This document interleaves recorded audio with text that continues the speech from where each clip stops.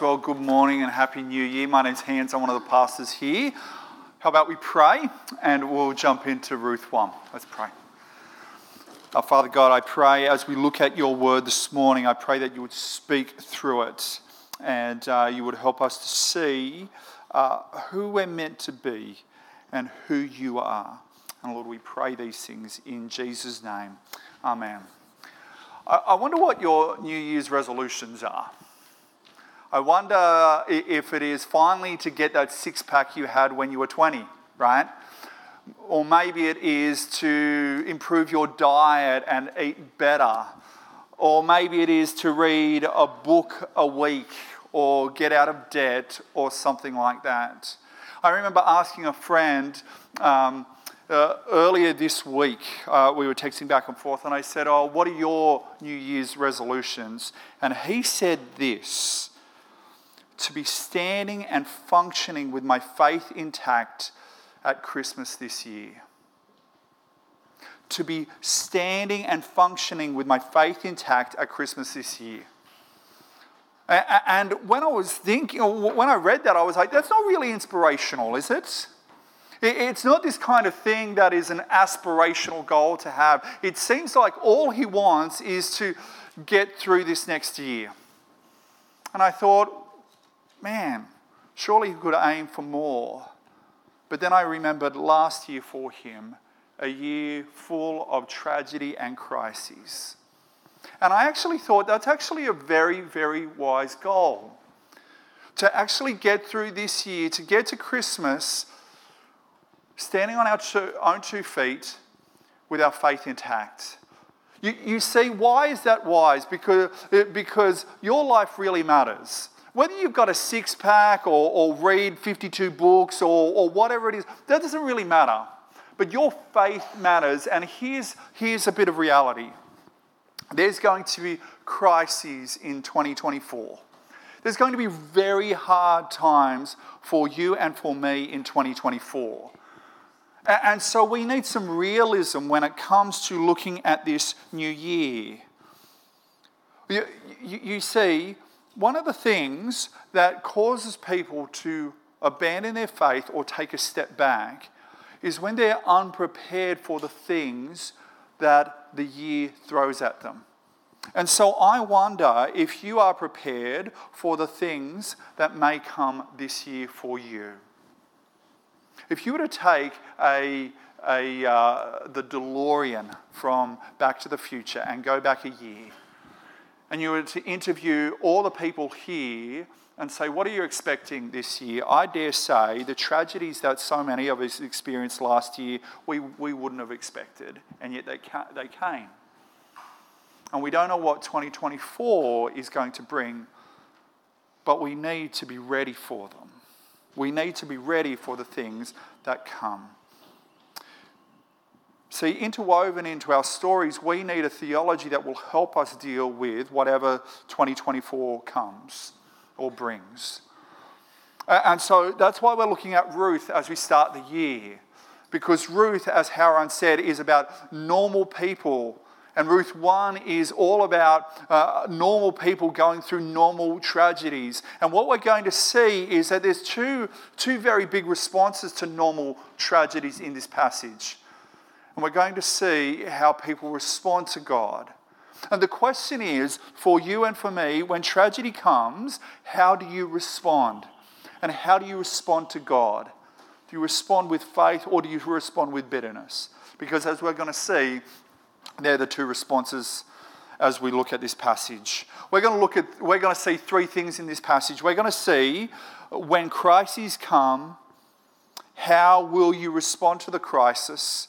And finally, how will you interpret the crisis? When crises come, how will you respond to the crisis? And finally, how will you interpret the crisis? Let's have a look at the first point, when crises come.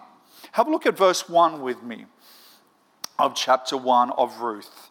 It says this: in the days when the judges ruled, there was a famine in the land. So a man from Bethlehem in Judah, together with his wife and 2 sons, went to live for a while in the country of Moab. Everything here in this verse says, hey, this is not a fantasy. You read the whole book of Ruth, and it's kind of this nice love story. But this is a historical family, an ordinary family, but a normal one. But did you see when it's happening? It's in the days when the judges ruled. In this period, this is a period of social upheaval. This is a time when in Canaan there's all these different groups of people and they're kind of fighting a lot. But this is also a time, as we're going to look at when we look at the book of Judges later this year, this is a time where there was just moral turmoil in Israel. You see, the problem was they were meant to go into Canaan, but Canaan got into them. And one of the ways that God disciplined his people in the Old Testament is by giving them a famine. Helping them see that actually they've walked away from God and to wake up. But actually this family doesn't do that. Did you notice how a man from Bethlehem in Judah goes to Moab? Moab, we read in Numbers 25, was a group of people that tried to take Israel away from God. They're the enemies of God. They're the people that God says don't deal with, and yet that's where they're going. But you see there's two things that are ironic here. The word for Bethlehem means house of food, and there's none, so they're going. But also the man's name, Elimelech, means God is my king, and yet he's making decisions without God in mind. And so he goes to the country of Moab. Have a look at verse 2. It says the man's name was Elimelech, his wife's name was Naomi, and the names of his 2 sons were Mahlon and Chilion. They were Ephrathites from Bethlehem in Judah, and they went to Moab and lived there. Now Elimelech, Naomi's husband, died, and she was left with her 2 sons. They married Moabite women, one named Orpah, the other Ruth. After they had lived there about 10 years, both Mahlon and Chilion also died, and Naomi was left without her 2 sons and her husband. Here they do something once again which they shouldn't have done. The boys married Moabitesses. And once again, in the Old Testament law, this is something that they shouldn't have done, but that's what they do. And did you notice what happens? 10 years, they are barren. They don't have any kids. Once again, I dare say this is judgment from God. And then the boys die. And you can see the hardship here, once again in verse 5. Both Mahlon and Chilion also died. And the author repeats himself, kind of. And Naomi was left without her 2 sons and her husband. In the original Hebrew, the word for sons there is not just male sons or adult sons, it is boys. Because she is standing at the graves of her 2 sons, weeping, thinking of all the things that they enjoyed together. Thinking of all the great times, how they grew up, how they were so fun. And now they're all dead. And she is without any protection. No men in her life to earn for her. No one to protect her. She is all alone. All alone. No hopes on the horizon. She's a stranger in a foreign land, a victim of life and death. Kind of a depressing way to start a book, isn't it? It's not the kind of fun, happy way of starting a book. In just a few short sentences, it says this woman's life has been ripped apart. I remember when I was in my late teens, I went and heard a preacher. And the preacher talked about if you are a Christian, if you trust in God, you have a cocoon of God's love around you. And the problems of this life can't hurt you. The things, the tragedies of this life won't interfere in your life. And I can remember thinking back then, oh, that's just bull. That's just wrong. And I said that because I was taught the Bible, and the Bible never teaches that. But 20 years have passed, more than 20 years have passed. I'm 43 now, and I know that experientially. There's been things that have happened in my life where it's just been hugely painful. I have lost people who I loved. I have failed in many different ways. People have hurt me. And I dare say you've experienced those things too. You see, the reason why Ruth 1:1-5 is so important is because it's very normal people going through, of their time, very normal tragedies. Because I think what God is saying is that suffering is actually normal. It doesn't mean that you're suffering, if you are suffering either in the past or now or in the future, it doesn't mean that God is angry with you. It doesn't mean that God is upset with you or you've done something wrong. No, suffering, unfortunately, is part and parcel of people of faith living in a sinful and broken world. That's all it is. And that's really important to remember, because when suffering comes, it's very easy, as we're going to see, it's very easy to look at God and go, there must be something wrong here. And yet, there probably isn't. It's just normal people living in a normal and sinful world. You see, faith in God doesn't take suffering away, but faith in God gives you the resources to deal with your suffering. Because you know, if you trust in the Lord Jesus, you know that Jesus rose again from the dead. If you trust in the Lord Jesus, you know that his resurrection opened the door to eternity. If you trust in the Lord Jesus, you know that one day you will stand before him and all the tears you have cried, he is going to wipe away. You know that if you trust in the Lord Jesus, he's going to wipe away all your tears and say to you, well done, good and faithful servant. You know that if you trust in the Lord Jesus, you are going to be a place where, yes, the tragedies of this life may be remembered, but as C.S. Lewis says, all the tragedies will be turned into a glory. Suffering is normal for people of faith.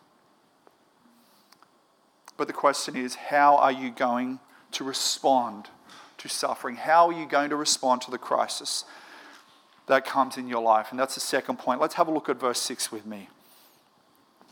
When Naomi heard in Moab that the Lord had come to the aid of his people by providing food for them, she and her daughters-in-law prepared to return home from there. With her two daughters-in-law, she left the place where she had been living and set out on the road that would take them back to the land of Judah. Notice here, just in this first verse, in verse 6, how God has been so gracious to Naomi and his people. Notice, have a look in verse 6. It says, first of all, that Naomi heard. You probably think that's not a big deal, but back in this day, it's a huge deal. Moab and Judah were separated by dozens of kilometers, right? And they didn't have phone or internet or anything. So it could be that if you are in Moab, you may not know what's happening in Bethlehem, but Naomi heard. Secondly, what did she hear? She heard that the Lord had come to the aid, that the Lord is moving, that God has heard the cries and he's moving. Notice, but the third thing, who's he come to the aid of? He's come to the aid of his people. Remember, this is the time of Judges. This is the time when the Israelites were meant to go into Canaan, but Canaan got into them, and they're living in a way that God doesn't want them to live. And yet God is being gracious by providing them food. He has not left them. And finally, did you know that can you see how God has given them the ability to go back? Traveling for 3 women in this time is not only notoriously difficult, but actually something very bad could happen. And the fact that they got safe passage back says that God is actually being gracious to them. And what does Naomi do to her daughters or daughters-in-law? Have a look at verse 8 with me. Then Naomi said to her daughters-in-law, "Go back, each of you, to your mother's home. May the Lord show you kindness as you have shown kindness to your dead husbands. May the Lord grant that each of you will find rest in the home of another husband." Then she kissed them goodbye, and they wept aloud and said to her, "We will go back with you to your people." Naomi goes back to them and she's showing them great kindness. But did you notice that there's two things that she says that are remarkable here? Remember, she's talking to Moabite Esther. She's not talking to Israelites here. And yet she says two things here. First of all, she says, "May God show you kindness." But where is she thinking that God is going to show them kindness? Back in Moab. The whole point is that God is not a God who's just the God of the Israelites. He's the God of the whole world. But not only that, it's implying that God loves to show kindness to the most unlikely people, even Moabites. God is a God who loves to show kindness even to the most unlikely people. She says, "Go back," but they refuse. Have a look at verse 11 with me. But Naomi said, "Return home, my daughters. Why would you come with me? Am I going to have any more sons who could become your husbands? Return home, my daughters. I am too old to have another husband. Even if I thought there was still hope for me, even if I had a husband tonight and then we gave birth to sons, would you wait until they grew up? Would you remain unmarried for them? No, my daughters, it is more bitter for me than for you, because the Lord's hand has turned against me." He's saying, think practically, girls. Look, I've gone through menopause, right? To be frank, I'm not going to have another kid. But even if I did, even if I wasn't, this old, even if I got married and I had a kid, would you wait 20 years? And then you'd be 40? You wouldn't do that. This is crazy. No. Go back. Go back. And notice what she says about God. She is saying actually that God's hand has turned against her. And what we see there is Orpah in verse 14 says, "Okay, you're right, I'm going to go back." And can I just say, this is a logical choice for her to make. This is a logical choice that if anyone with pretty much half a brain would make. But Ruth makes a very illogical choice. Have a look at verse 15. Look said to Naomi, "Your sister-in-law is going back to her people and her gods. Go back with her." But Ruth replied, "Don't urge me to leave you or to turn back from you. Where you go, I will go. Where you stay, I will stay. Your people will be my people, and your God will be my God. Where you die, I will die, and there I will be buried. May the Lord deal with me, be it ever so severely, if even death separates you from me." When Naomi realized that Ruth was determined to go with her, she stopped urging her. Ruth's words here are some of the greatest statements of friendship we find in the whole of literature. With radical self-sacrifice, she does something that defies logic. She says to Naomi, "I'm going to abandon every base of security that I have. I'm going to leave my native homeland. I'm going to leave my people, and I'm going to leave even my religion, and I'm going to be with you." And did you notice what she's thinking is in her future? Hardship and death. I'm going to be with you to hardship and death. What a friend Ruth is. But what we see in these few verses are two different responses to what God is doing through all this. I don't know if you've gone with someone and you have had a totally different response to something you've both experienced. I remember when Kate and I were first married, I took her to a band I love to see. They were called the Bodacious Cowboys. It's a Steely Dan covers band. It was at the basement, which is closed, and we were sitting very close to the speakers, which was awesome. I've still got hearing loss because of it, but it was amazing, right? And I can remember after one of the songs, and there were two of the best guitarists in Sydney on there, Peter Northcote, Rex Go. I was in my element. I was loving it. After one of this great song, I turned to Kate. I said, "Wasn't that awesome?" And she goes, "No, it was too loud, and there was all these instruments going everywhere. I didn't like it at all." And as we walked back to the car, I can remember Kate saying to me, "I'm glad you really enjoyed it, but I really didn't." So you can have two different responses to the same thing, can't you? To the same event.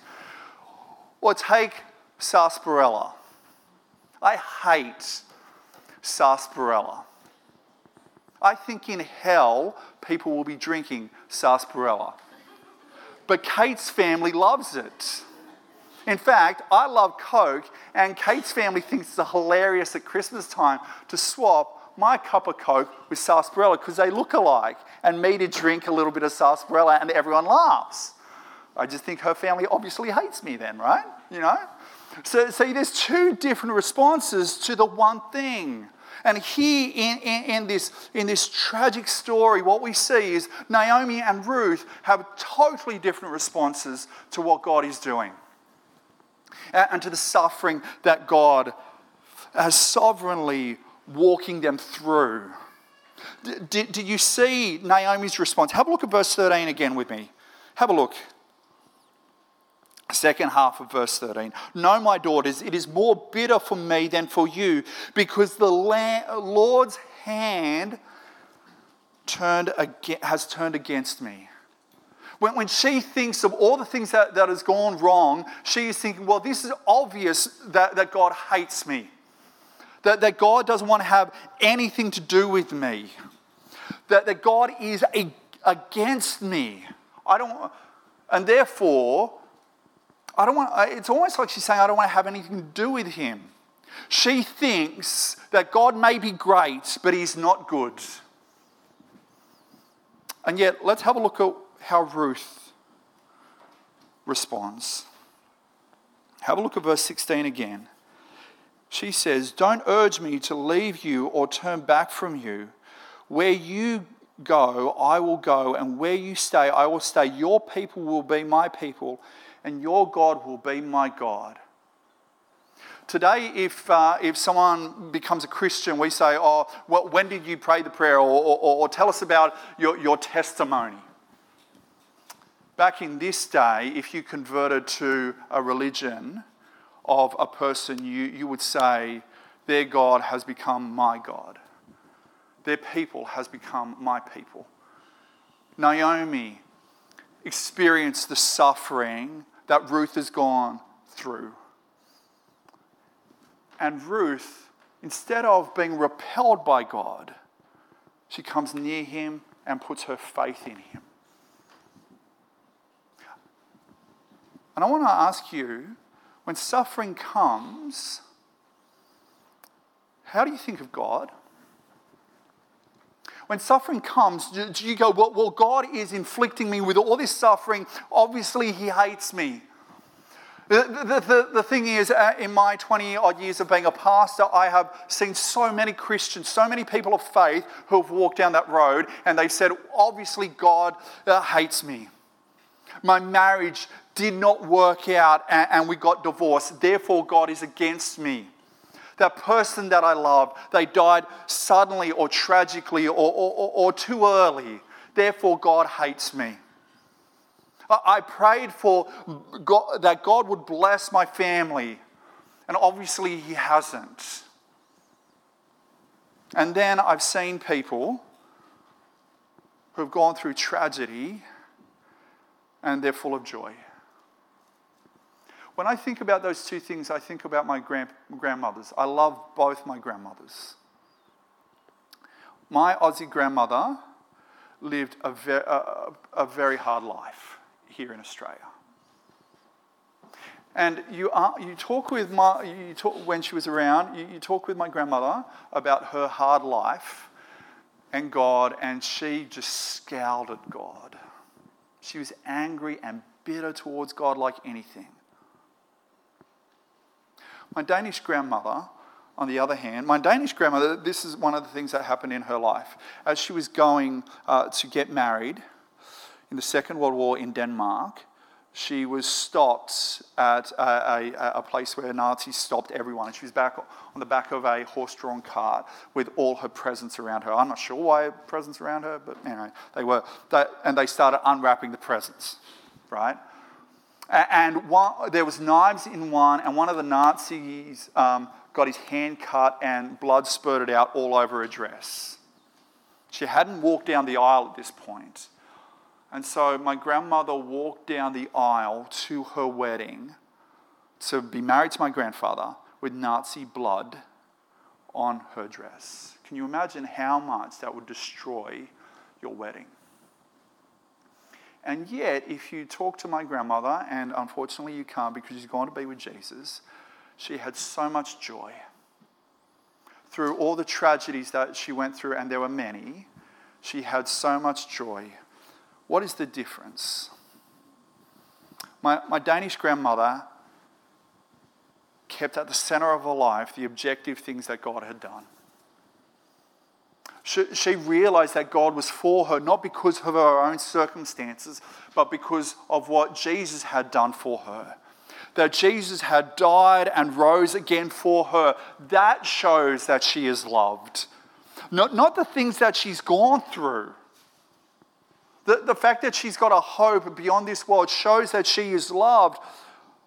Not the fact that she went down the aisle to marry my grandfather with a stained dress. See, her eyes were lifted always through her tragedy to the objective reality of God's love for her.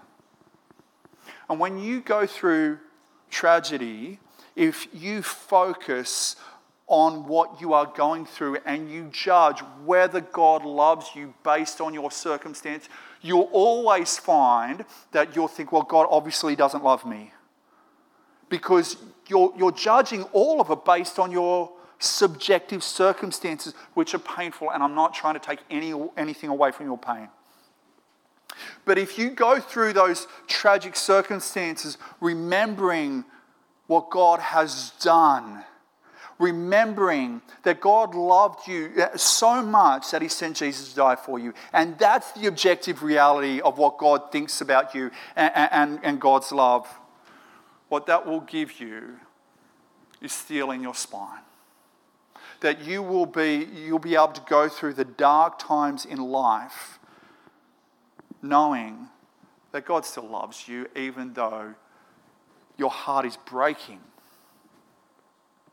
See, the difference, I think, between Ruth and Naomi is Naomi focused on the reality of what she was going through. I dare say Ruth lifted her eyes up. She probably heard the stories of how God saved his people in the Exodus, how God gave them this land. And she thought, well, that's the God. That's reality. Yes, what I'm going through is true, but that shows you who this God is. The question is, when crises come, how will you respond? Will you respond by remembering what God has done? Or will you just focus on the things in front of you? And finally, how will you interpret the crisis? That's the last point. Have a look at verse 19 with me. So the two women went on until they came to Bethlehem. When they arrived in Bethlehem, the whole town was stirred because of them. And the women exclaimed, "Can this be Naomi?" The word for stirred there is to probably buzz with excitement. So she comes back to Bethlehem after being 10 years away, and people say, can this be Naomi? She's back, isn't it great? But actually, no. Verse 20. "Don't call me Naomi," she told them. "Call me Mara, because the Almighty has made my life very bitter." There's a play on words here. Naomi means pleasant or nice. She's saying, don't call me pleasant anymore, call me bitter. Mara means bitter. Don't call me pleasant, call me bitter. Why? Because the Almighty has made my life very bitter. I went away full, but the Lord has brought me back empty. Why call me Naomi? The Lord has afflicted me. The Almighty has brought misfortune upon me. Notice the things that she's saying. God has done all this. God has ruined my life.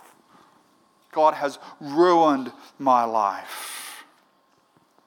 But notice how sorry to be a bit geeky, but did you notice how all the verbs are in the singular? They're always, God has done this to me, I, me. She's just looking inward. And Naomi has just said, I'm going to be with you. I'm going to be your friend till death. And Ruth said that to Naomi, and Naomi now is just going, well, it's me. I am suffering. She is in a world of her own pain, and that's normal, but it is blinding her to what God is doing around her.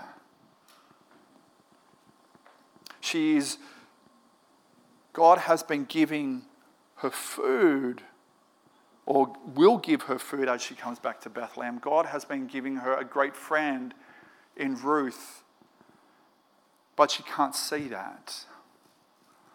A few years ago, I went through what my counsellor at the time called a major depressive episode.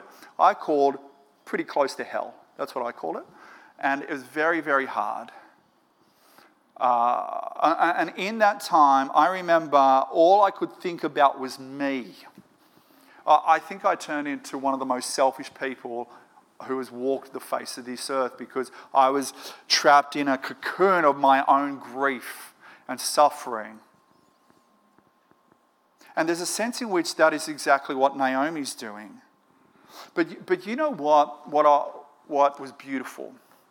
When I was going through that time, I had a church family in you guys who kept reminding me about what God has done. I remember getting a text from Hauran just saying, I read this in the Bible this morning. I can't remember what he texted. He probably can't even remember sending that text, right? But I remember going, okay, I need to hear this. I remember not wanting to come and talk to you guys, even though I love you guys. But you guys singing so loud about the truths of the gospel, and I needed that. You see, part of the problem with suffering is it turns us inward. And it doesn't help us see the fact that God has given us a community of people. You see, Ruth was with Naomi. Who is with you as you suffer? Now, can you see why church is so important when we're suffering? I get for so many of us, when we go through a dark time, it's very hard to come to church because we don't want to talk about it. I get it, right? I've been there. I understand that. But when we're going through suffering, we need a community of people that will help us lift our eyes towards God and what He's done. We need a community that will sing the songs of faith so that our hearts are strengthened by that. See, God may not take you through your pain quickly, but He has given you a community in the church in which to walk with you through it. And so if tragedy besets you this year, could you still come to church? Could you still come to growth group?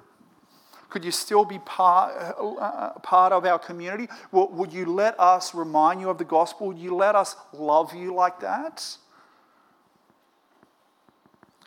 But also, one of the things that we're going through suffering, we need to be very hard. We need to work very hard at noticing what God is doing. All the way through this passage, God is actually doing some great things for her, for Naomi. Verse 6, God had provided food back in Judah. He gives them a safe passage of travel. He then gives her welcome back into Bethlehem, not shunning.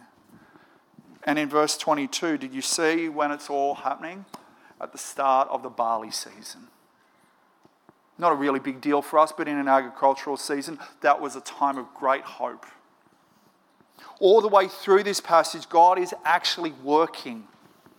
And even in your suffering and my suffering, God is still working in your life. As we read in 2 Peter, He is working in our lives to make us the people He wants us to be. I would not wish depression on anybody. But I look back on it now and go, I think I get what God was doing. He was stripping me of the sin that I needed to be stripped from.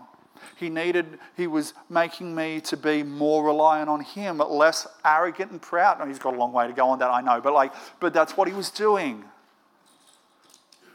God is always working in your life, even when it hurts. The question is, have you got the eyes of faith to see?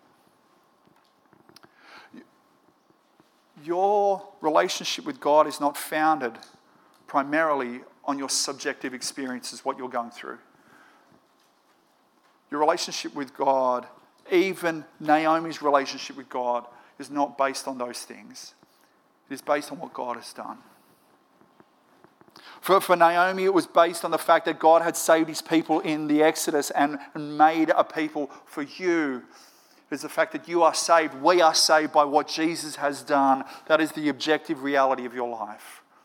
The objective reality is not primarily your suffering, even though it could be an objective reality. The primary objective reality is what Jesus has done and the great hope that you have.